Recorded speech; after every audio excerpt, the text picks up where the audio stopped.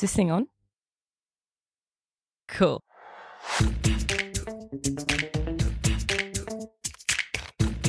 Hi, and welcome to the next episode of Uncultured, the podcast. I'm your host, Kripa, here to add a little bit of colour to your weeks. Nasal Kripa is back this week, so that's really exciting for all of you. This week I got to sit down with the main cast of The Daily Grind, a theatrical production put forward by Maya Youth and Arts, a primarily South Asian registered charity. I had the pleasure of sitting down with Sanjana, Isa, Nikin and Pera about their personal experiences and journeys. The main thing I really took from this episode was, as South Asians, we're pushed so much into art because art is such a fundamental part of our culture. Yet when we look to pursue it as a profession, it's immediately rejected. And it was really interesting to talk to the four of them on their different journeys of experiencing art as both a hobby and as a profession. Less than a month out from the show, we start by having a chat with director Sriram and chatting about what it's like to lead 116 people towards a theatrical production. Here's Sriram.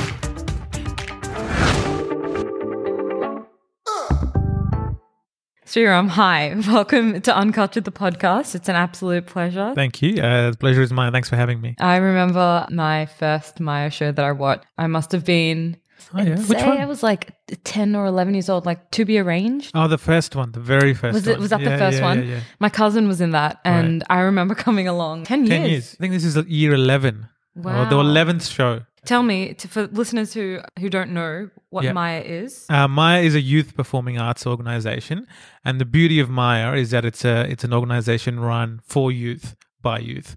And Maya's aim is to provide a platform and a safe environment for youth to explore the extent of their creative passions, to really enrich their artistic talents. The second big aim for Maya is to make some really valuable contributions to charity. So I think over the last 10 years, approximately around, in excess of $150,000 has been contributed to local and international charities. And that, in essence, is what Maya is. I think it epitomizes what can happen when like-minded people can band together, do something they love. Do they volunteer their time? Yeah, they're volunteering their time and sometimes their money as well. The Daily Grind is about four high school friends that decide to purchase a cafe together.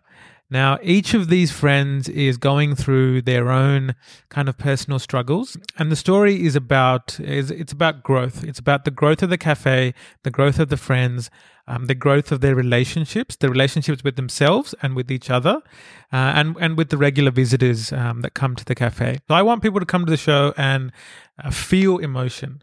So I think a lot of times we go to shows and we're entertained, which is fantastic, but I want people to take something away and then to use that to start a conversation. Is that what success is then? For me, yes. Success is also every single person that is a part of, there's 116 people that are a part of this team. I want each one of those 116 people to feel like they've achieved something in the last 15 months. The show is primarily South Asian, and Maya in general is for South Asian arts. Am I right to assume that? I guess it ended up becoming, very much a South Asian organization. A lot of that is because the social dynamic. Your friends are involved, therefore you become involved, and like attracts like. The show has a strong South Asian influence. I think a lot of the characters have got a very strong South Asian influence. However, I think it is a show that will appeal to everyone. That's what Maya has become. Performing in theatre isn't something that is conventionally a South Asian hobby. And you do find the anomaly, one or two here and there, kind of pursuing either a career in it or doing it as a hobby. But to have 116 people band together towards this one cause, I think that's what really intrigues me about it and makes it quite beautiful. Yeah, I think Maya's got people from all different walks of life. You've got budding doctors, you've got paramedics, you've got people that, play OzTag 3 days a week. You have lawyers, you have the full spectrum. We're all united by this passion for the performing arts and this need to find a way to express ourselves and to make a worthwhile contribution to charity. So I think everyone's got talent that is just outside of your traditional kind of 9 to 5. It's about harnessing that and doing something with it.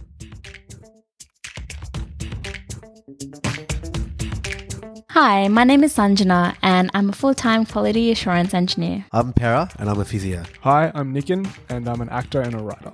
Hi, my name is Shriram. I'm currently a process improvement specialist in banking and financial services. Hi, I'm Isa and I'm a lawyer.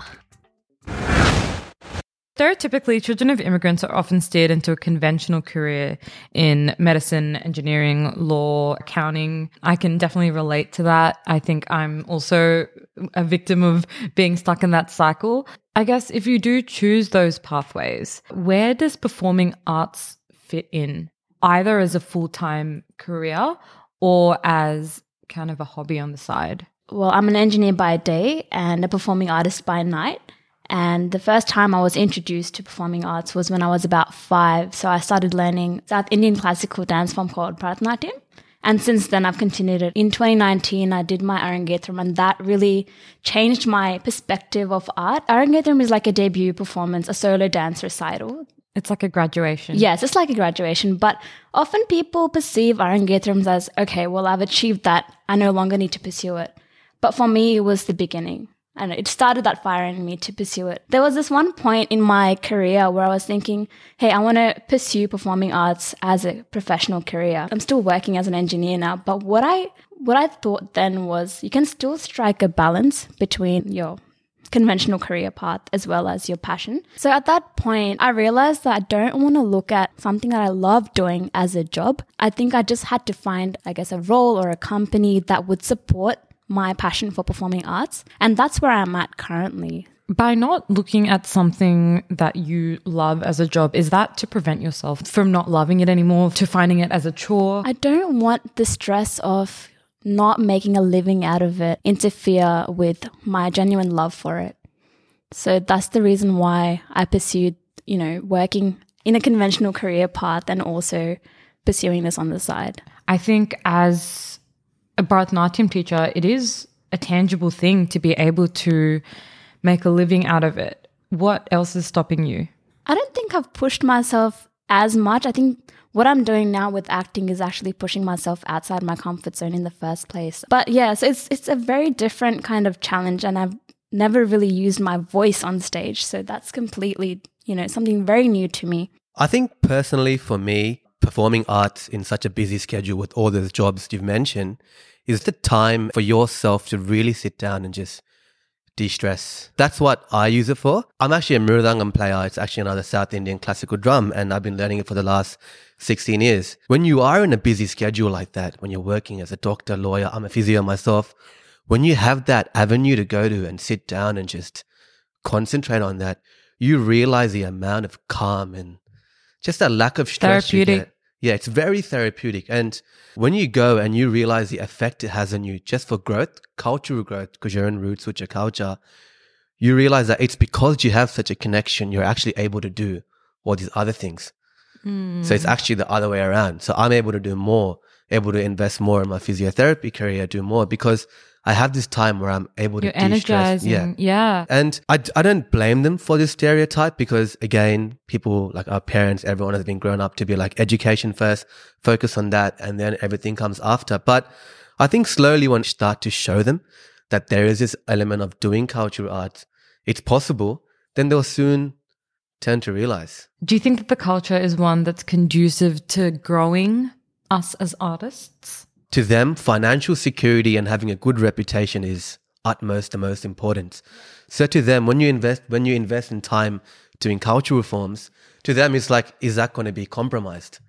So as long as you're maintaining that and you're still showing them that you can still do good in those fields that matter to them, when you tackle a cultural avenue, when you invest in it, it's never a concern for them. Yeah. But say when you make that a priority and you're not making enough money, or the reputation in the community is that, or he left his job just so he can do music, then it becomes an issue. Even at that time, I strongly believe if you love what you really love to do, you will figure out a way. I know that in our culture, there's no shortage of art. We are a very rich culture, whether it's dance, whether it's music, but there's only so much we're allowed to do with that art.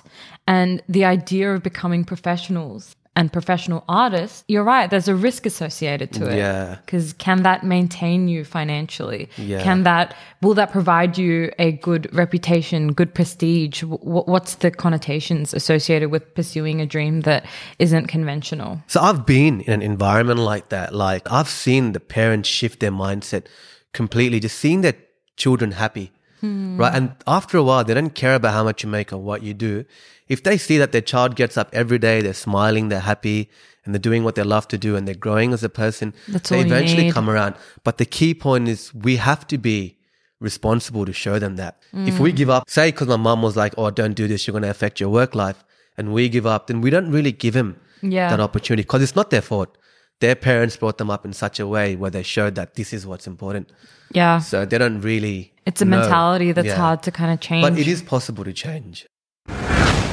So I did choose one of those pathways. So I did study law and I've practiced for quite a while. For me personally, I think where performing arts fits in is it's a creative outlet that I don't get in my job. My 9 to 5, it's by the books, it's by the rules, it's, either legislation, and we're not able to express that creativity. My parents have always encouraged me to be involved in creative arts. Since I was like about 5, I was put into dance, I was put into Tamil school, and, we were doing acting and speech. And so for me, I was brought up in a way where it was okay for me to explore those creative aspects and what I enjoyed. But at the same time, it was, you got to also do well in your studies. And I think... How do you find that balance? I think I found it quite hard at the start because when you're young, obviously you're sent to like 50 different tutors. And while those exams come up, my parents were like, okay, take a pause, take a break on dance. You got to focus on your education first. And I think it's hard to find that balance, but if you really, really want to do something, you can push those boundaries and you can make it work. Like, for example, with the Maya show, we work 9 to 5. Some of us, work 9 to 6, 9 to 7, and we still make it in time for rehearsals twice a week, plus dance for like 4 hours on a Sunday. And you go home, you pack up, you pack your lunch, and you sleep and work the next day. And it's so enjoyable and it's so fast paced. It's so good to have that outlet. Well, the problem with me is I didn't choose one of those pathways, effectively known as the family disappointment. So, so my career trajectory and my career pathways have always been arts related. Because of that, I don't have the typical 9 to 5 because the job opportunities are significantly less. My actual goal and actually what my career is now is that when people ask me, I say I'm an amateur actor and I'm an amateur writer because my day consists of majority writing. And then if I have a shoot available, I'll go to that as well. Really hone in on my creative side a little bit because I really wanted to commit to that, which I think is the equivalent of everyone else going and studying at uni or so on and so forth. So yeah, my mum and dad have worked 9 to 5 for their whole entire lives. So to see their youngest son, their baby boy, go and do a degree and then he's at home most of the time now where most young men are out working a 9 to 5, it's difficult for them too because they can't compute it. They don't understand. I'm very fortunate. My parents are very supportive. Rather than seeing their kids traditionally successful, they just want to see their kids happy.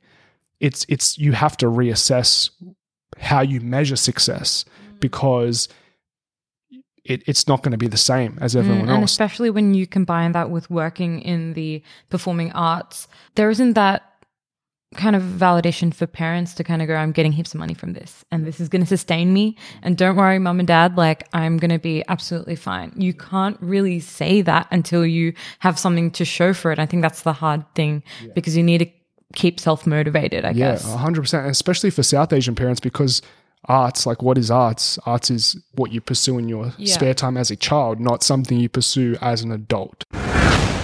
What message do you have for left-brain South Asians who haven't considered looking for a creative outlet? A lot of the time people think a creative outlet has to be something that's publicized, whether it's dancing or acting or, performing in something big.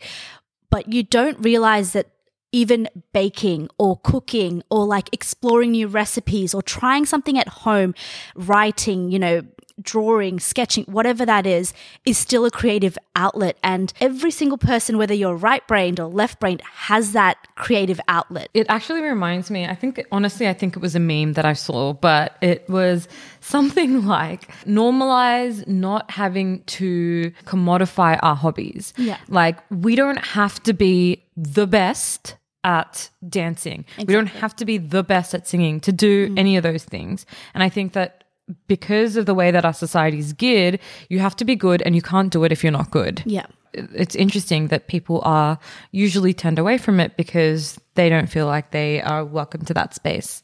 And that's something that a lot of South Asian kids hear ever since they're young. Stop drawing, stop playing, whether it's go and do some homework or have you finished this homework? Have you done this? We're sort of turned away from doing those creative things. When you're older, you don't realize that it's okay to let yourself explore that creative outlet. And for someone who works in like a 9 to 5 where it's very, very analytical and methodical and, it's quite high pressure, you need that outlet to really let loose. And when your own parents see you getting better as a person because of this creative outlet, it's because they've been taught that this view is actually detrimental. It will bring you down as a person. So the first message you have to send back to them is that it's actually beneficial for you. So look at all these very successful people in this world. Like we've got to break it down and find out why they're so against it, right? And that's often because of the stereotype they've brought up, their own belief systems, their rules that they make. But the first and foremost message is just letting them know that it's actually a good thing. But they won't believe it straight away. So you've got to take the time to explain to them and be like, look, it's because I have this, I'm able to do this. I think it's a process to get through to people that way. And you're right, kind of breaking it down and understanding what exactly is it about a creative outlet that is so bad. Like as in it's proven to be therapeutic, proven to be helpful, proven to make you a better person. So what are some reasons that you would come up with to stop your children? I mean, job security, focus on your career, focus on studying because you need to be the best of the best of the best. So that's the kind of stuff. And I think that's the rhetoric. You'll have to remind me again, sorry. Left brain is the analytical one. Yeah. So personally, I would encourage them to pursue it because I do know that a lot of left brain people, they actually secretly do want to pursue arts. And the reason I know this is because when I told my colleagues at work that, hey, I'm pursuing acting, I'm going to be performing, I do dance on the side, they often tell me they want to learn too, or they want to perform too. They want to do it as, I guess, a release, as a form of fitness. But they fear that they're not good enough because they've always kind of been brought up with pursuing the conventional career path. Yeah, we were saying before how like art is so commodified now. You have to be good at it in order to do it. And that's not necessarily the case.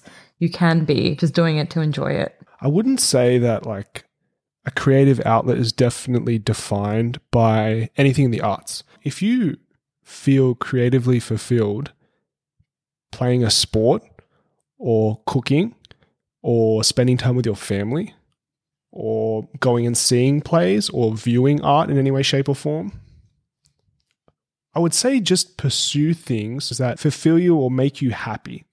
Because ultimately, the arts is supposed to trigger an emotion in you. It's supposed to be like the purest form of expression in that way. And made to be consumed as well as performed. Exactly. Actually, my brother's my biggest influence when it comes to anything that I pursue in terms of acting, because he actually introduced me to a lot of movies in particular. He has a full-time job. He doesn't pursue that much creatively outside of it besides playing a little bit of guitar, but he loves watching films. That's like his big passion. And he'll even watch a terrible film. I think like if your therapeutic kind of release, it might not be seen as artistic, but it's something that gives you that kind of release. That's the most important thing. Now, not everyone's going to be Beethoven. Not everyone is going to be Leonardo DiCaprio. Not everyone is going to be an amazing singer. If you try it and it gives you that kind of sense of fulfillment, then that should be your motivation. Like you mentioned before that not everyone is going to be good at it, and that's okay. You should sing off key. If you love singing, you should continue singing. And that's 100% truth. 100% that's what you should do. But if you really do want to get better at something, you have to understand that there's a certain level of work that goes into the foundation. And you can still enjoy that process and enjoy the fruits of that labor later on. But there are going to be times where it's going to be difficult. I was pigeonholed into a particular character, the one that smiles, maybe takes his shirt off every now and then, looks kind of cute, whatever. When I was given that piece of criticism, I at some point was like, am I really going to be a good actor? Am I really going to be a good artist? And at times I was like, should I start considering other avenues of work? Questioning myself and kind of seeing how I was at the time was very important for me. What's to stop you from diversifying whatever characters you might want to play in the future?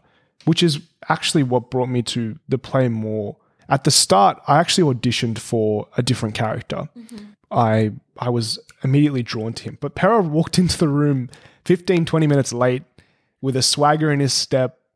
And throughout the audition, he was just so fitted for that. Even I couldn't deny. But then I asked myself that same question. Like, if you really want to do this, you'll take whatever role you can get and you'll give it 150%. And I said, this is your chance to kind of work. You know what I'm saying? Like really change a little bit. Really challenge yourself. Exactly. And then people don't really understand that. Sometimes as artists, we kind of get comfortable in the zone that we're in because that's the stuff that made us popular. That's the stuff we know we're good at it. Exactly, yeah. And that's like the problem sometimes. It's like with art, it's seen as this thing that it's supposed to be this thing that just fulfills you. It's supposed to fulfill you, but it can also challenge you. Like just like anything else. You just have to approach it with the right mindset. And when you put in the work, God, it feels so great because then it fuels you to do the next thing. Yeah. And I think that's where a lot of people tend to kind of go, I don't want to make this a full-time thing because I'm going to stop loving it because it requires the grind. That's when it becomes a choice. So not a right or wrong choice. It's just what's suited to each individual. I think, you can choose for it to be an outlet. You can choose for it to be a hobby and it is incredibly fulfilling. But there is also the opportunity to take it to the next level. And I think that's what a lot of South Asian families don't recognize, that ability to take it to the next level is something that can be a cornerstone of success. How have you personally grown from being involved in theatre and in this production of Maya? I've personally grown in that I'm going out of my comfort zone. So this New Year's resolution, one of my biggest priorities is to do things that I'm not comfortable with. So I've been on stage as a musician for like the last 10 years. And so me personally, it's challenging, right? Even though the character is a bit like me, it's still pretty challenging to deliver your lines. I don't care about what people think of me after this show or like what everyone else thinks of me. I just want to be able to go back and be like, I'm so happy that I took this challenge on board and that I was able to improve as a person. Committing to rehearsals, working full-time, memorizing lines, listening to feedback. So you're tired from work going, sure, I'm going to give you feedback, trying to process that. It's a lot mentally. Yeah. It seems very easy, but no, it doesn't. This would train you to be like, I believe, I'm a big fan of David Goggins and he always says, when you struggle, when you keep struggling is only the time when you evolve as a person. I think over the past couple of, 1 year almost, I've grown personally in that the character that I'm playing is so different to how I am personally. People often know me as really reserved, quiet, but when I'm performing, when I'm on stage, that completely changes. You're no longer yourself. You kind of surrender yourself to the character. And I've experienced that through dance and now I'm experiencing it through acting as well. So it's someone who's completely different. Like Priya's empowered. She's bold. She stands up for herself. Yeah, there have been so many times where I feel like, how would Priya have reacted in a certain situation? What would Priya do? Yeah, what would Priya do? I think it's enabled me in my, in personally as well in my work. I've been able to be very transparent, speak my mind without fearing how other people are going to feel. Because currently, I think I do have that sense of, I should probably be diplomatic, approach things in a very polite way. But I've learned so much from playing Priya. So that's the beauty of, acting.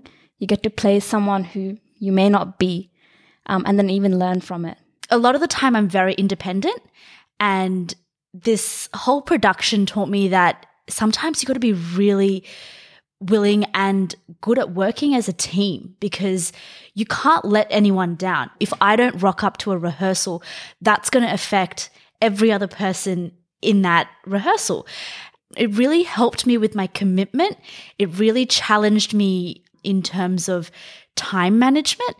All of this carries on to our daily life because after this show, we're still going to be using the skills that we gained from acting and from being a part of this production. It was very much out of my comfort zone as well. I've danced, I've acted through dancing. To be able to do that and also try to get really good chemistry with the characters, I think that carries on to your work and your personal life as well. Shriram, now that we've heard from the cast, it's clear that this show means so much for so many of them. And like Nikin mentioned, it is more than just about performing, it's also about consuming. So what can audiences take away from this? What message do you want to send out with the show? Yeah, so you'll hear this a lot when you come to the show, but this show is about real people, real problems, real progress. And the fact that it's so real and close to home is very important. There's a few things I want to achieve with the show. The first thing is, in a very small way, I want to open the dialogue around mental health in the South Asian community. Everyone's fighting their own battles. Everyone's going through something. So it's really up to us to be kind. And I think kindness and compassion goes a long way. But I'm hoping that every member of the audience can find a part of themselves in this show. You know, I certainly hope that people will smile, will laugh. There are moments where I hope people will cry. It's an entertaining show that will hit you in the feels. You'll be supporting a great charity. So Palmyra Projects is a Australian charity that does a lot of work in parts of Sri Lanka, and their philosophy is around there's an old proverb that says, you know, give a man a fish, you feed him for a day, but teach a man how to fish and you feed him for a lifetime. So they go into villages and really plan out what a 5 to 10 year plan looks like, and at the end of the 5 to 10 years they need to exit from the village, allow the villagers to be stand on their own 2 feet and support other villages. So every $250 that we raise allows Palmyra to be able to set up one villager. So by coming to this show, you're indirectly helping to change someone's life. 116 odd people have been working for the last 15 months,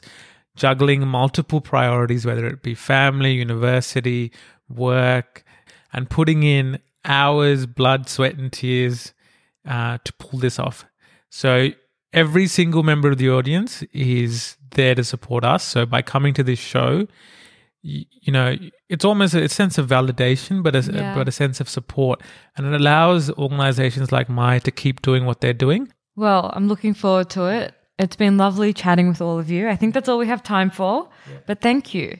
Thank you so much. And I think that you guys are setting an awesome example for creating a space where people can latch on to that inner creative that a lot of us have and not a lot of us harness. Thank you. Thanks very much. So thank you. And where can listeners find you? Facebook is Maya Youth and Performing Arts, or Maya Arts on Instagram. You can follow us at Uncultured Pod on Instagram, and I guess we'll see you next week. Bye.